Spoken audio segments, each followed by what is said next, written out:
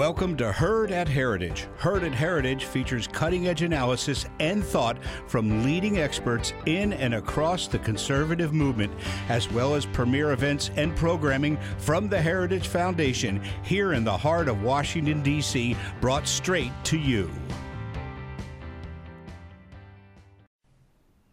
Thank you for joining us for Abortion Hurts, Not Helps, Women Speak Out. Please welcome our host, Melanie Israel, Policy Analyst in Heritage DeVos Center. All right. Well, thank you so much to everyone who is able to join us here today. We are going to be having a wonderful conversation with our distinguished panelist. To kick things off, I want to go ahead and introduce you to Teresa Collette. She is a professor at the University of St. Thomas School of Law, where she serves as director of the school's Pro-Life Center. She received her doctorate at the University of Oklahoma College of Law. As a well-known advocate for the protection of human life and the family, she specializes in the subjects of marriage, religion, and bioethics in her research. She's published numerous legal articles and has provided expert testimony before committees in the United States Senate, the House of Representatives, and in state legislatures. Lawmakers and medical groups have relied on her to help them defend policies, including the federal partial birth abortion ban and a parental involvement law regarding abortions for minors. She's often asked to represent the interests of government officials before federal appellate courts. She served as a special attorney general for the states of Oklahoma and Kansas, as well as assisting other state attorneys general in defending laws protecting human life and marriage. And before joining St. Thomas in 2003, she taught at South Texas College of Law. Now, most recently, what's prompting our conversation today, she has helped spearhead an amicus brief to the Supreme Court that rejects the false notion that abortion advances the interests of women and calls on them to overrule Roe v. Wade and subsequent abortion cases. So Teresa, thank you so much for being with us today. I'm delighted to be here. Thank you for giving me the opportunity to talk about this important topic. Wonderful. Now, I want to kind of set the stage before we begin this conversation. I think it goes without saying in some ways, but let's go ahead and get into it. Why exactly are we here today? We're here today having this conversation because on December 1st, the Supreme Court is going to be hearing oral arguments in a major abortion case. It's called Dobbs versus Jackson Women's Health Organization. And there's one question before the court, one question only, and that is, are state prohibitions on pre-viability abortion bans unconstitutional? That is, are state laws that prohibit abortions before children can survive outside the womb unconstitutional? And for the first time in nearly half a century, the court is going to give an answer to that question. And so the stakes are high, and policymakers at the state and federal level know that. And we'll get into some of what that other policy making right now looks like. But I want to go ahead and kind of kick it over to you, Teresa. As we're setting the stage, let's talk a little bit about what the current abortion jurisprudence in the United States looks like. And then let's also define some of the key terms that we're going to be talking about today. What is a reliance interest? What do we mean when we talk about things like women's social and economic advancement? Both of those are key to understanding the current jurisprudence. The reliance interest that the court has historically looked at is where people have made investments, acquired property related to a set of laws. So, for example, think about some of the problems that foreign nations have in getting investment in their countries because the state may confiscate all of the property of American investors. And so it's that sort of idea that the law needs to be stable to encourage investment, to encourage people to actually act in reliance on it. What's different about the reliance factor in Planned Parenthood versus Casey, two of the critical cases before the court in answering the Dobbs question, if you will, is that they went from individuals. I, as an individual, have relied on the fact that this property can be used as a gas station in my neighborhood. And if the city zoning comes back and says, no, now it can only be used for housing, I get to continue to operate my business. That's a reliance interest. But the court in Planned Parenthood versus Casey expanded that beyond the individual who had actually made some investment or acted in a way that would be harmed if the law changed, to some sort of vague societal investment, some sort of vague societal reliance, and specifically the statement where they said that that men and women have ordered their lives in reliance upon the availability of abortion should contraception fail. Now, we can talk about that a little bit later in the conversation, but it's important to note that they had absolutely zero evidence on that issue before the court. And what's really odd is they were talking prospectively. So cities change zoning all the time on land. And that doesn't protect people who were maybe thinking about buying land in the future from being able to use it in an old way. Here, they're saying prospectively that because people in the past have relied on abortion, if contraception fails, they must be allowed to continue to rely on abortion in perpetuity. And that's just not a legal concept that we find anywhere else. As far as advancement of women, typically, there's an international index of developed nations that use things like higher education degrees, business ownership, the ability to participate fully in all trades and professions, equal pay for equal work. Those sorts of criteria are what we're talking about, things that are measurable. In the Supreme Court, not only was our brief before the court, but there was a brief by women state legislators as well. And so women's ability to hold political office, those sorts of measurable outcomes that have changed over the past 100 years. So those are the two things that we're talking about primarily in the Dobbs case. And of course, the Dobbs case will require the court to go back and reevaluate Roe versus Wade, which everyone knows the phrase Roe versus Wade, but surveys have indicated that most people don't really understand the opinion itself if they haven't been to law school, in that while the court said it wasn't supposed to be an absolute right to abortion throughout the pregnancy and under any set of circumstances, simultaneous with Roe, they also handed down an opinion called Doe v. Bolton that doesn't get talked about in the public square nearly as much. In Doe v. Bolton, what the court said is, yes, there can be a limitation on abortion at the point of liability, even going to the point of prohibiting it. But if you choose to prohibit it, you must include what they call a health exception. But in defining that, they included psychological health, economic health, familial status. Basically, it's the exception that swallows the rule. So while the Roe court said no regulation the first trimester, regulation to protect the woman's health, the second trimester, for example, must be performed by a licensed physician. Third trimester, post-viability, you can prohibit, but only if you have this huge exception that abortion providers have even said that anytime a woman's upset with her pregnancy, that's psychological distress. Therefore, it qualifies for the health exception. 20 years later, Planned Parenthood versus Casey, which is the other big case, the case where the court made this reliance argument, although courts don't argue, they decide, but their decision was grounded on this reliance factor. The three judges that wrote the controlling opinion said, if Roe were to come before us for the first time today, some of us would not have created the right to abortion. So in other words, they conceded there was no constitutional basis for it at the time of Roe, but women and men have come to rely on abortion in this way.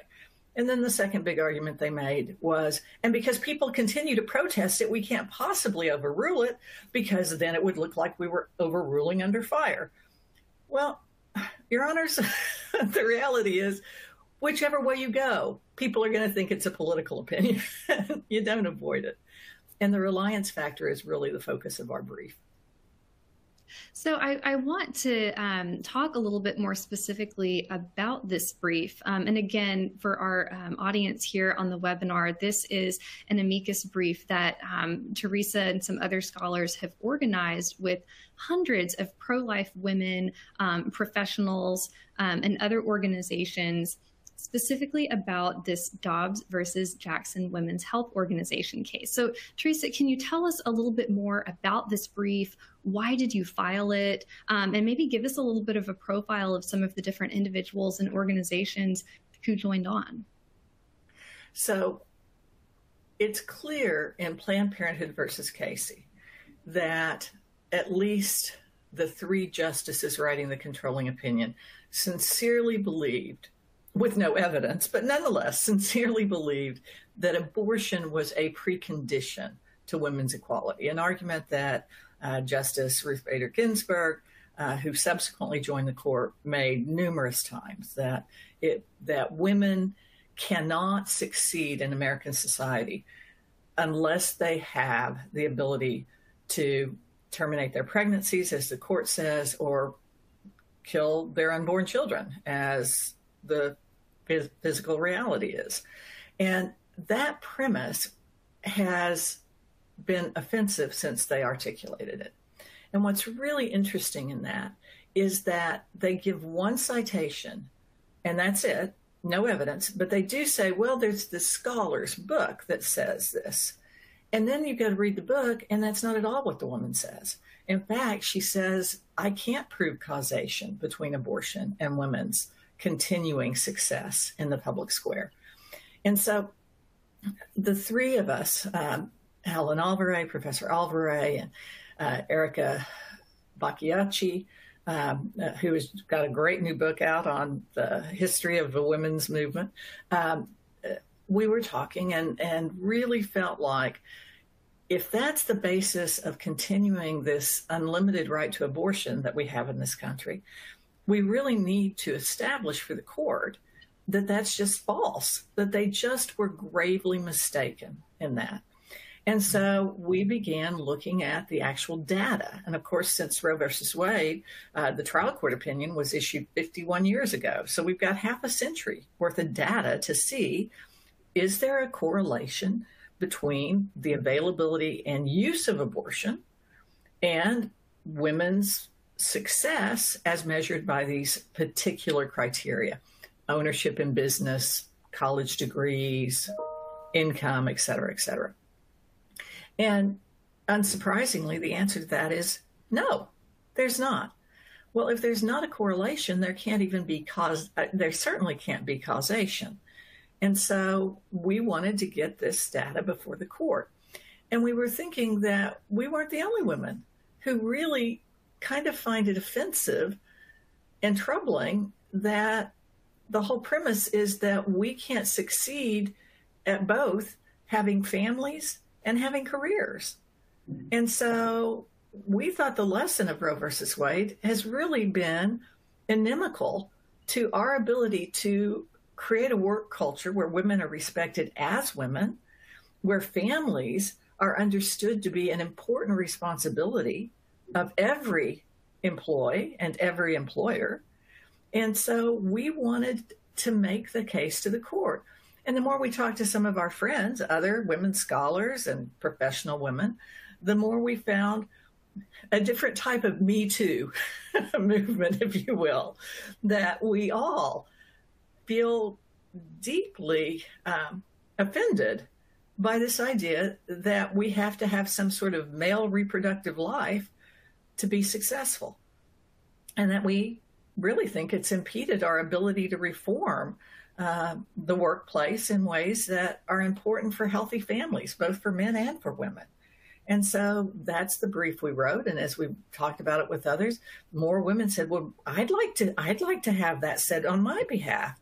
And in the end, we ended up with 240 women, all of whom have what we call terminal degrees, PhDs, JDs, MDs, from universities throughout the country, Harvard, Oregon, from Georgia, Minnesota, Texas, Virginia, California, all sorts of different schools, all with terminal degrees, including the governor of South Dakota, Kristi Noem.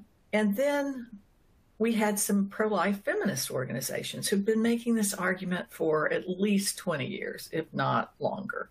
And so Feminist Choosing Life in New York was a client of ours. Women Against Violence, Women Affirming Life. These are all organizations of women who say that the solution to any inequality in society does not lie in giving us the right to have a sterile life. It lies in building a culture that recognizes there's more to life than economic productivity.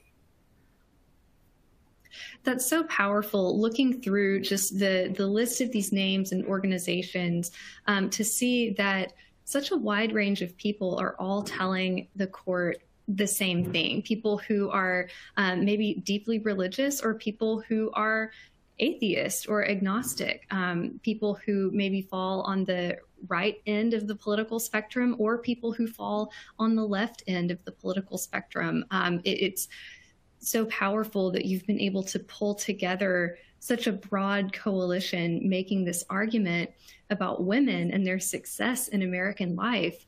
I wanted to dive in just a little bit more, because you had mentioned that the court basically looked to one single author whose work didn't even make the argument that the court said that she was making. Can you explain just a little bit more about that? Because that seems like such a glaring problem.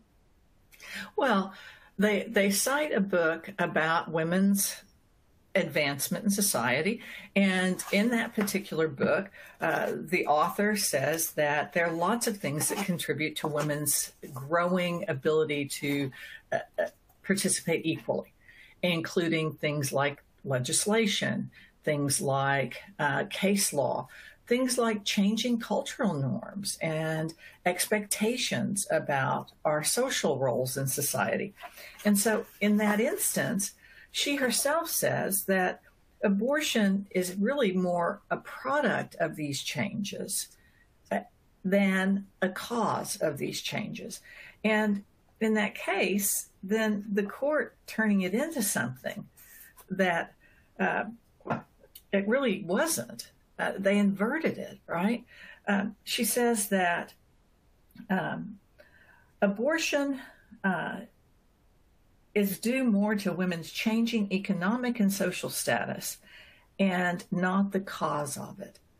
Now, that's problematic, that for whatever reason, women seem to think that they need abortion as they become freer and freer in society. But that's a very different claim than women need it to become free in society, to become equal in society.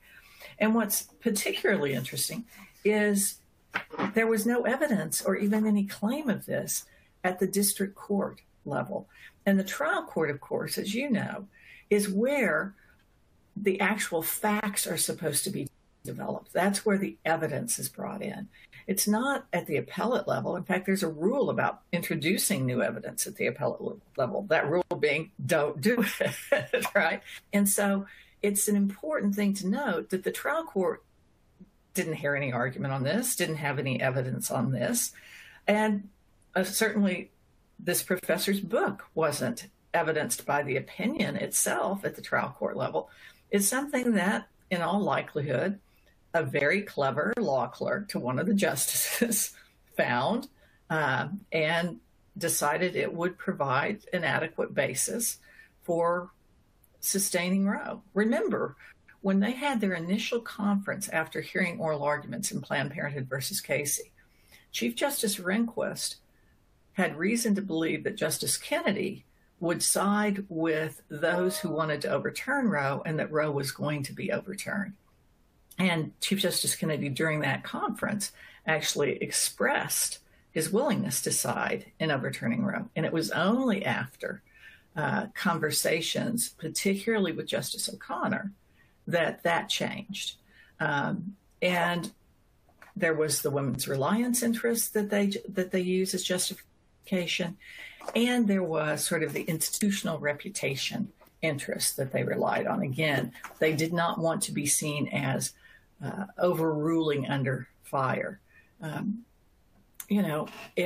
It's really troubling, and as one scholar has noted, that the court's reputation isn't because they're worried about their reputation. It's because of what they actually do. And if there is no constitutional basis for Roe, which there doesn't appear to be, then they need to overrule it, just like they did Plessy versus Ferguson, a Supreme Court case that found that separate but equal was constitutional. Took a long time to overturn it with Brown versus the Board of Education, but we got there eventually, and we're hopeful that Dobbs will be our Brown versus Board of Education.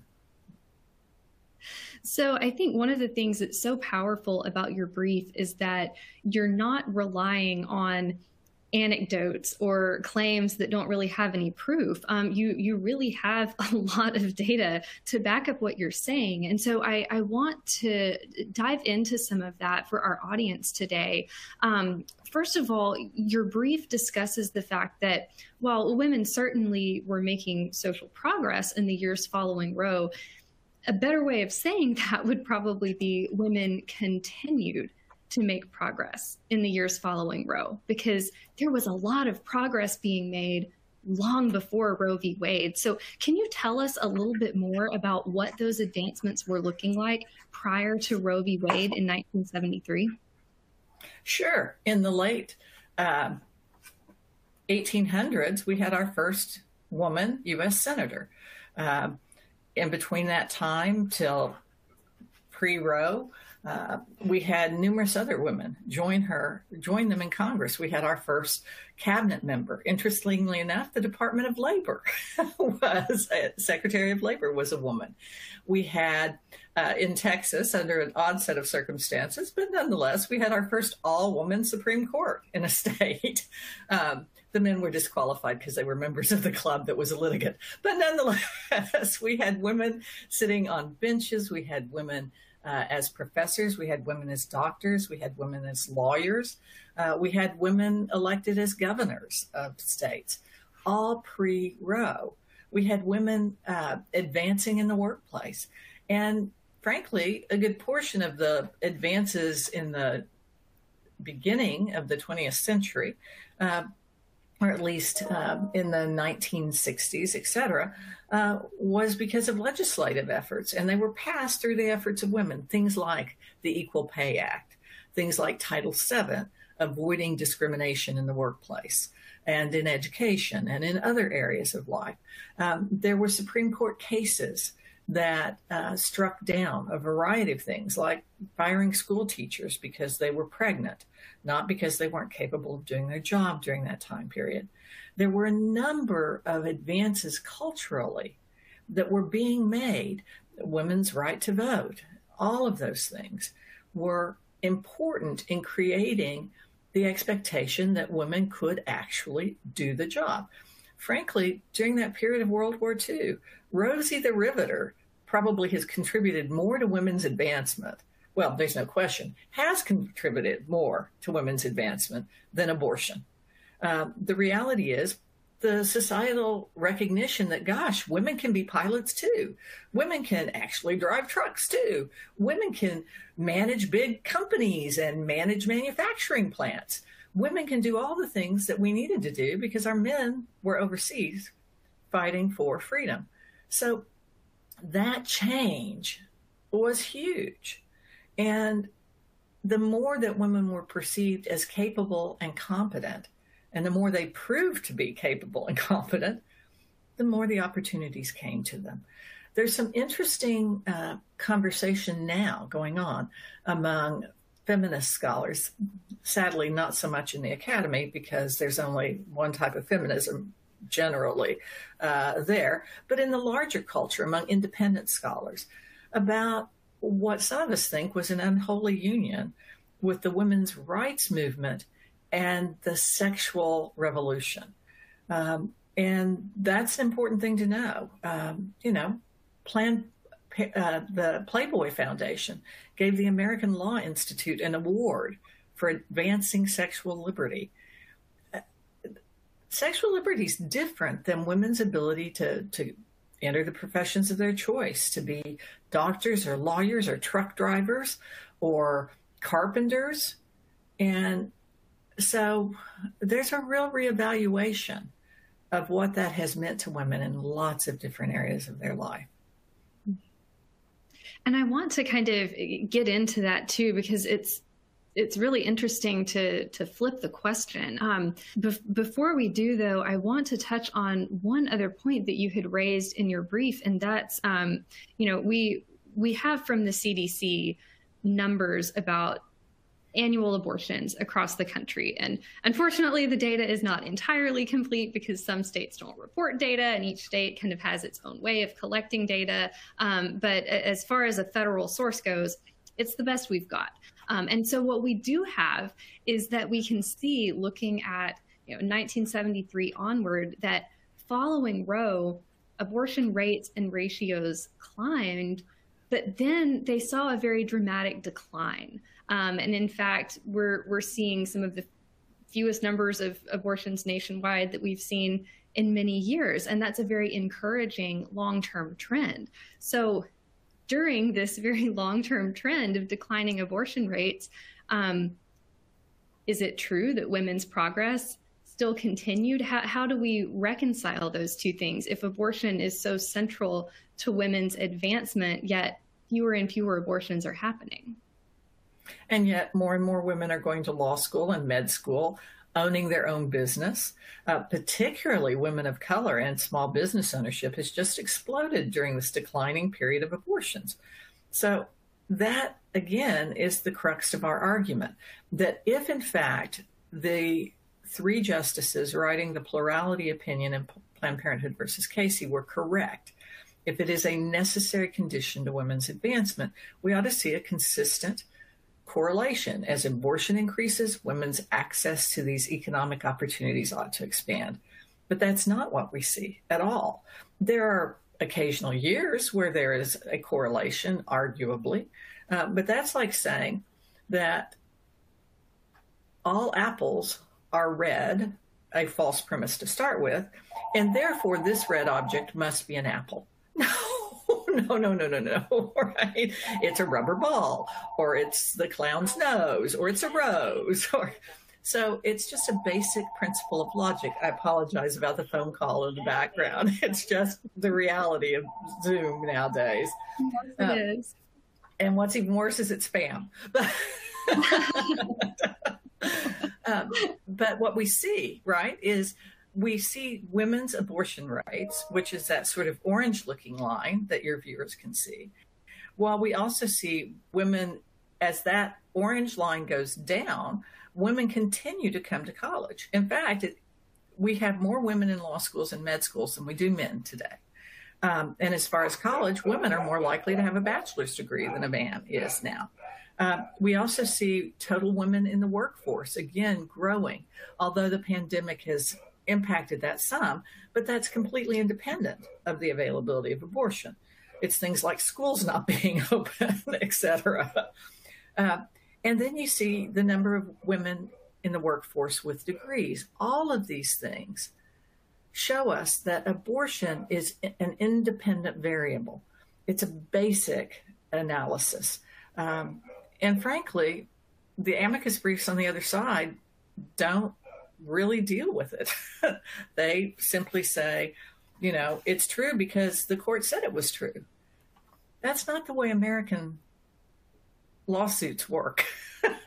The court doesn't get to say what the facts are beyond the evidence.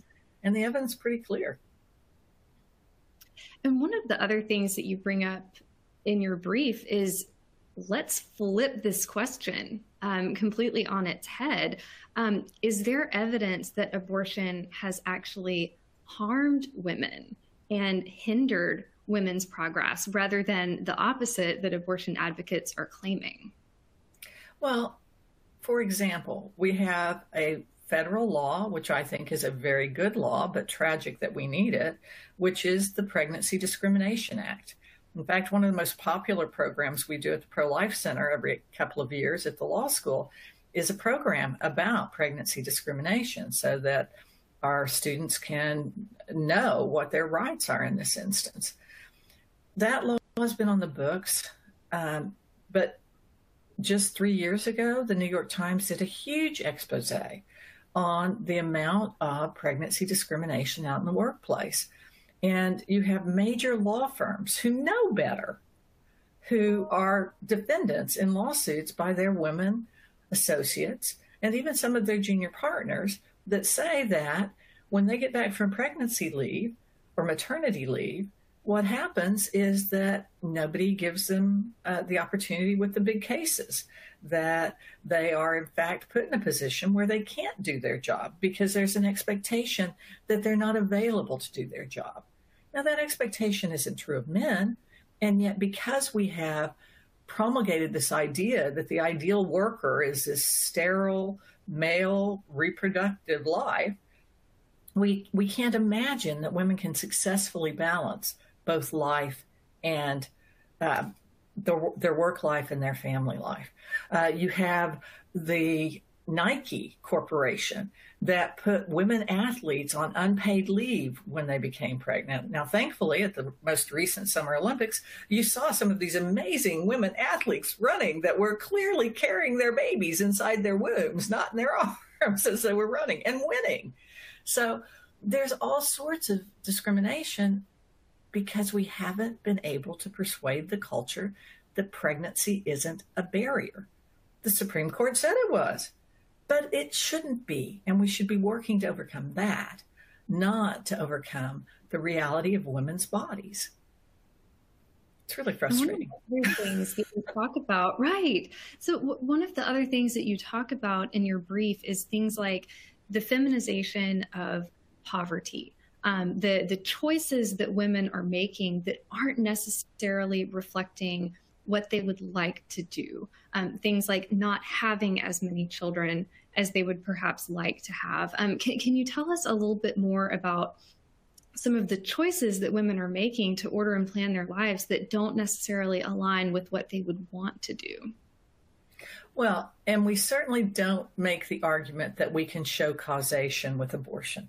We're very careful about that because, again, there are lots of confounding variables, as the statisticians say. There are lots of other things that go into those decisions. But it is interesting that consistently, both here and in Western Europe, surveys done of women at the end of their reproductive lives typically show that women have, on average, one less child than they would wish they had had.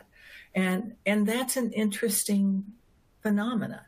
And part of the question is why? Is it economics? Is it the absence of a permanent partner in their life? Is it, there are all sorts of things that can go into that. Is it their health? With women waiting later and later in life to bear their first child, is it simply biology in that instance? There are lots of questions surrounding it, and we don't really know the answer to it, but we know that that's a reality. We know that women's happiness, the measures of happiness that we see, and there's actually a World Happiness Index among other data that they collect, has declined during these periods. Now, does it correlate with the availability of abortion? Not necessarily, consistently, but it is an interesting phenomena. If abortion is supposed to be this cure-all for women in society to be well respected and to achieve their desires, well, it hadn't worked out so well. We also look at the fact that men, just like women, too, desire a permanent, loving relationship. And there's been a real decline in those sorts of partnerships, whether we call them marriage or whether they're partnerships. In many European countries, they are partnerships rather than marriage. But there's been a decline in general happiness of women, while men's happiness has continued to either remain the same or increase. Why is that? You probably are too young to remember the cigarette ad with the woman who was in her high heels carrying her briefcase in one hand and her skillet in another, and she's swinging her skillet and saying, you know, I can do it all. I can bring home the bacon and fry it up in a pan. Well, okay. I try to communicate to my women students that they probably can have pretty much everything they want, but in sequence, not simultaneously. You can't be getting a really good night's sleep and working on a brief overnight. You can't do it all at the same moment. And so, you know, why do we have this image that women need to do that, should do that? And frankly, it's one of the few blessings of COVID is I think people are reevaluating that. Mm-hmm. It's some very, very interesting points that you raise in your brief. And again, to acknowledge you are not suggesting causation. You are raising these questions of, wait a minute, we've disproven these wild claims about, supposedly all of these things that abortion has helped with. Let's look at some of these other problems that are still going on. Why is that continuing to happen? And I think you make a really, really powerful argument there. And I want to make sure we have a little bit of time for some questions from our audience here. If you're listening here today on our webinar and you have a question, please drop that into the chat. We've got a couple minutes here to be able to try to get to some questions. One of the questions that I see here from one of our listeners, simple question, what resources could you recommend for the common person to make these arguments in the public square about women's equality? Of course, many viewers with us today are not lawyers. I myself am not a lawyer. And so how do we kind of break out of maybe some of the legalese that's going on with these court cases and talk about this in the public square to wide audiences? Well, many of our organizational clients actually have some nice resources on their website. So, for example, Feminists Choosing Life of New York has some summaries of short arguments. They're 1 or 2 pages, very much like the Heritage backgrounder. Well, the backgrounders are longer. You all produce so many wonderful resources. The resources are wonderful. But many of our clients, Women Affirming Life has some of that material as well. So if you're looking for something just short, and Erica's new book is very, very good. I apologize, the name escapes me, but perhaps we can post it at the end. But Erica's new book is a really interesting analysis of how women's roles have changed over the time and what the early feminists wanted and what those who at least embrace the feminist title. Honestly, that was one of the biggest problems is so many of our women professionals, that title has become associated with so many things that are negative that they're concerned about it. But the reality is I do believe that women should be treated equally in society. So Erica's work is really, really good. If you just Google her name, she can provide, and let me give the spelling, or perhaps we can put it in one of the chat boxes or something, but it's Bachiochi. And if you Google her, she's got some short articles, which are really helpful too on this that I think you'll find very interesting. Marie Combe is also a woman who writes both for the public as well as for other legal scholars, and she's done some very nice work in this area. For those who are interested not in the legal, but there's a wonderful series that is called The Concept of Woman, and it goes from ancient times to contemporary times in a 4 or 5 volume set. But it's absolutely superb. I I learned all sorts of things, like when people talk about women in the Middle Ages being oppressed, well, it was more a status thing. When the Lord of the Manor rode out with his men at arms, it was the lady of the manor who ran the place at that point. And so there's a lot of interesting historical information. And so that's just a tremendous book. And then, of course, my good friend Helen Alvarez, who was also co-author of the brief. Helen has done a lot of public writing on this and is just a prolific scholar, but also has a lot of things for the ordinary public. So those are books on the women's argument. I really also would recommend, if people really want to understand how Roe came about, a book by my friend Clark Forsyth called Abuse of Discretion. It is a wonderful book where you learn surprising things, like the fact that the case that went before the Supreme Court wasn't even supposed to be about abortion. It was supposed to be about a technical, legal, procedural question. And it's a very readable book. It's an excellent book. And then, of course, the history of the law of abortion, Joseph Della Pena has the best book in the area. But his brief in the Supreme Court would be worth reading because it gives you a much shorter version of it instead of reading his 1,000-page tome. As a non-lawyer, I'm always a fan of the resources that are accessible to non-lawyers. And I have read Clark Forsyth's book, Abuse of Discretion, and I can attest to the fact that it is very, very accessible. Somebody else in the chat has flagged that we brought up very, very briefly at the beginning the Women's Health Protection Act, which passed in the House just a short time ago, and senators are calling for it to receive a vote in the Senate as well, and wanted us to kind of revisit that because we brought it up at the beginning and said we'd come back to it. So I guess this is a good reminder to come back to it. And I guess to maybe explain for our audience, the Women's Health Protection Act is a bill that is designed to repeal essentially every pro-life law that exists at the state level. Things like ultrasound requirements, laws that mandate that women have a reflection period to think about this decision, various informed consent requirements to give women information about health risks about abortion. Also exempts itself from the Religious Freedom Restoration Act. So if you have a claim about this in the religious context, you would not be able to raise a religious freedom claim. So brief summary of that bill there, and I've got a report on heritage.org that dives into it more. But can you talk about the Women's Health Protection Act and how it ties in to these reliance interest arguments? Because I believe the bill and its findings actually talks about some of these claims that your amicus brief disproves.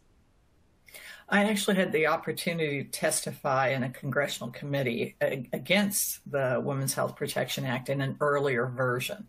And it is the most radical abortion law that this country has ever seen, more radical even than Roe v. Wade at its worst.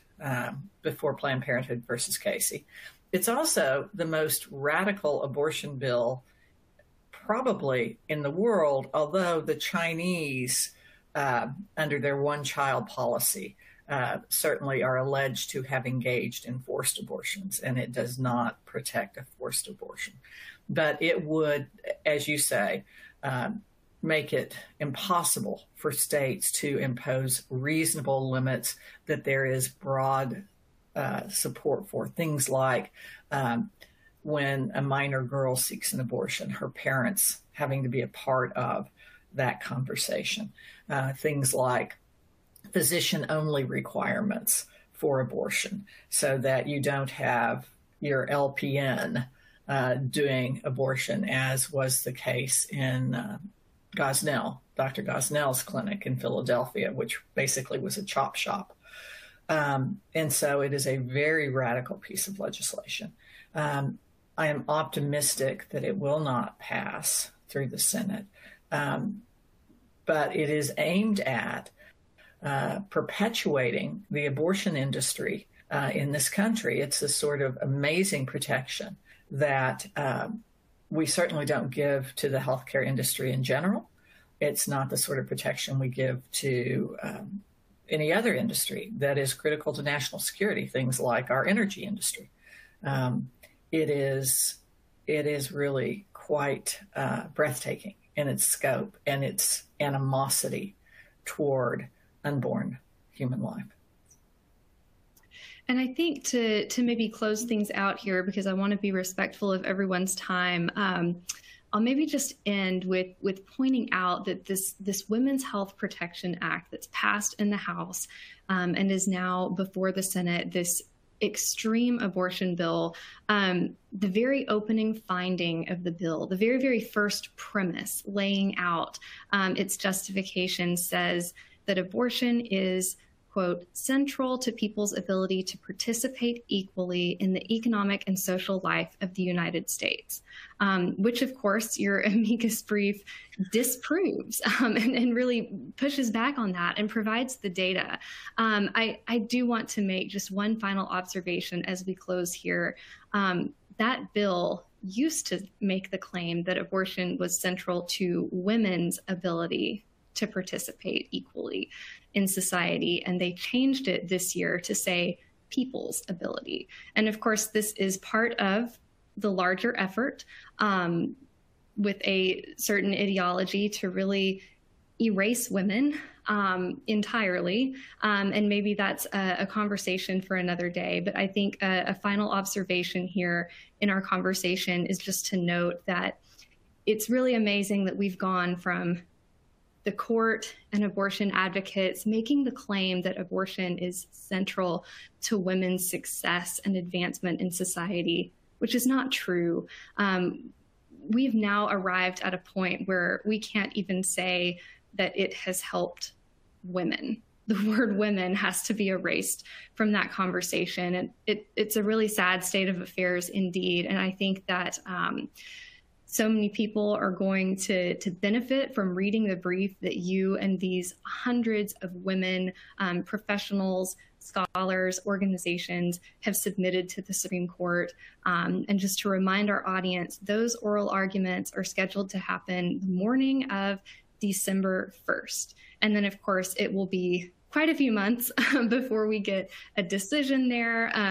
In all likelihood, probably not until the summer of 2022. So there will be lots of time for us to continue having these conversations. But in the meantime, Teresa, I want to thank you so much for being with us here today. I think this has been a really illuminating discussion, and I encourage all of our attendees to go and read that amicus brief because it is well worth your time. Thank you so much. Thanks, everyone. Have a good day.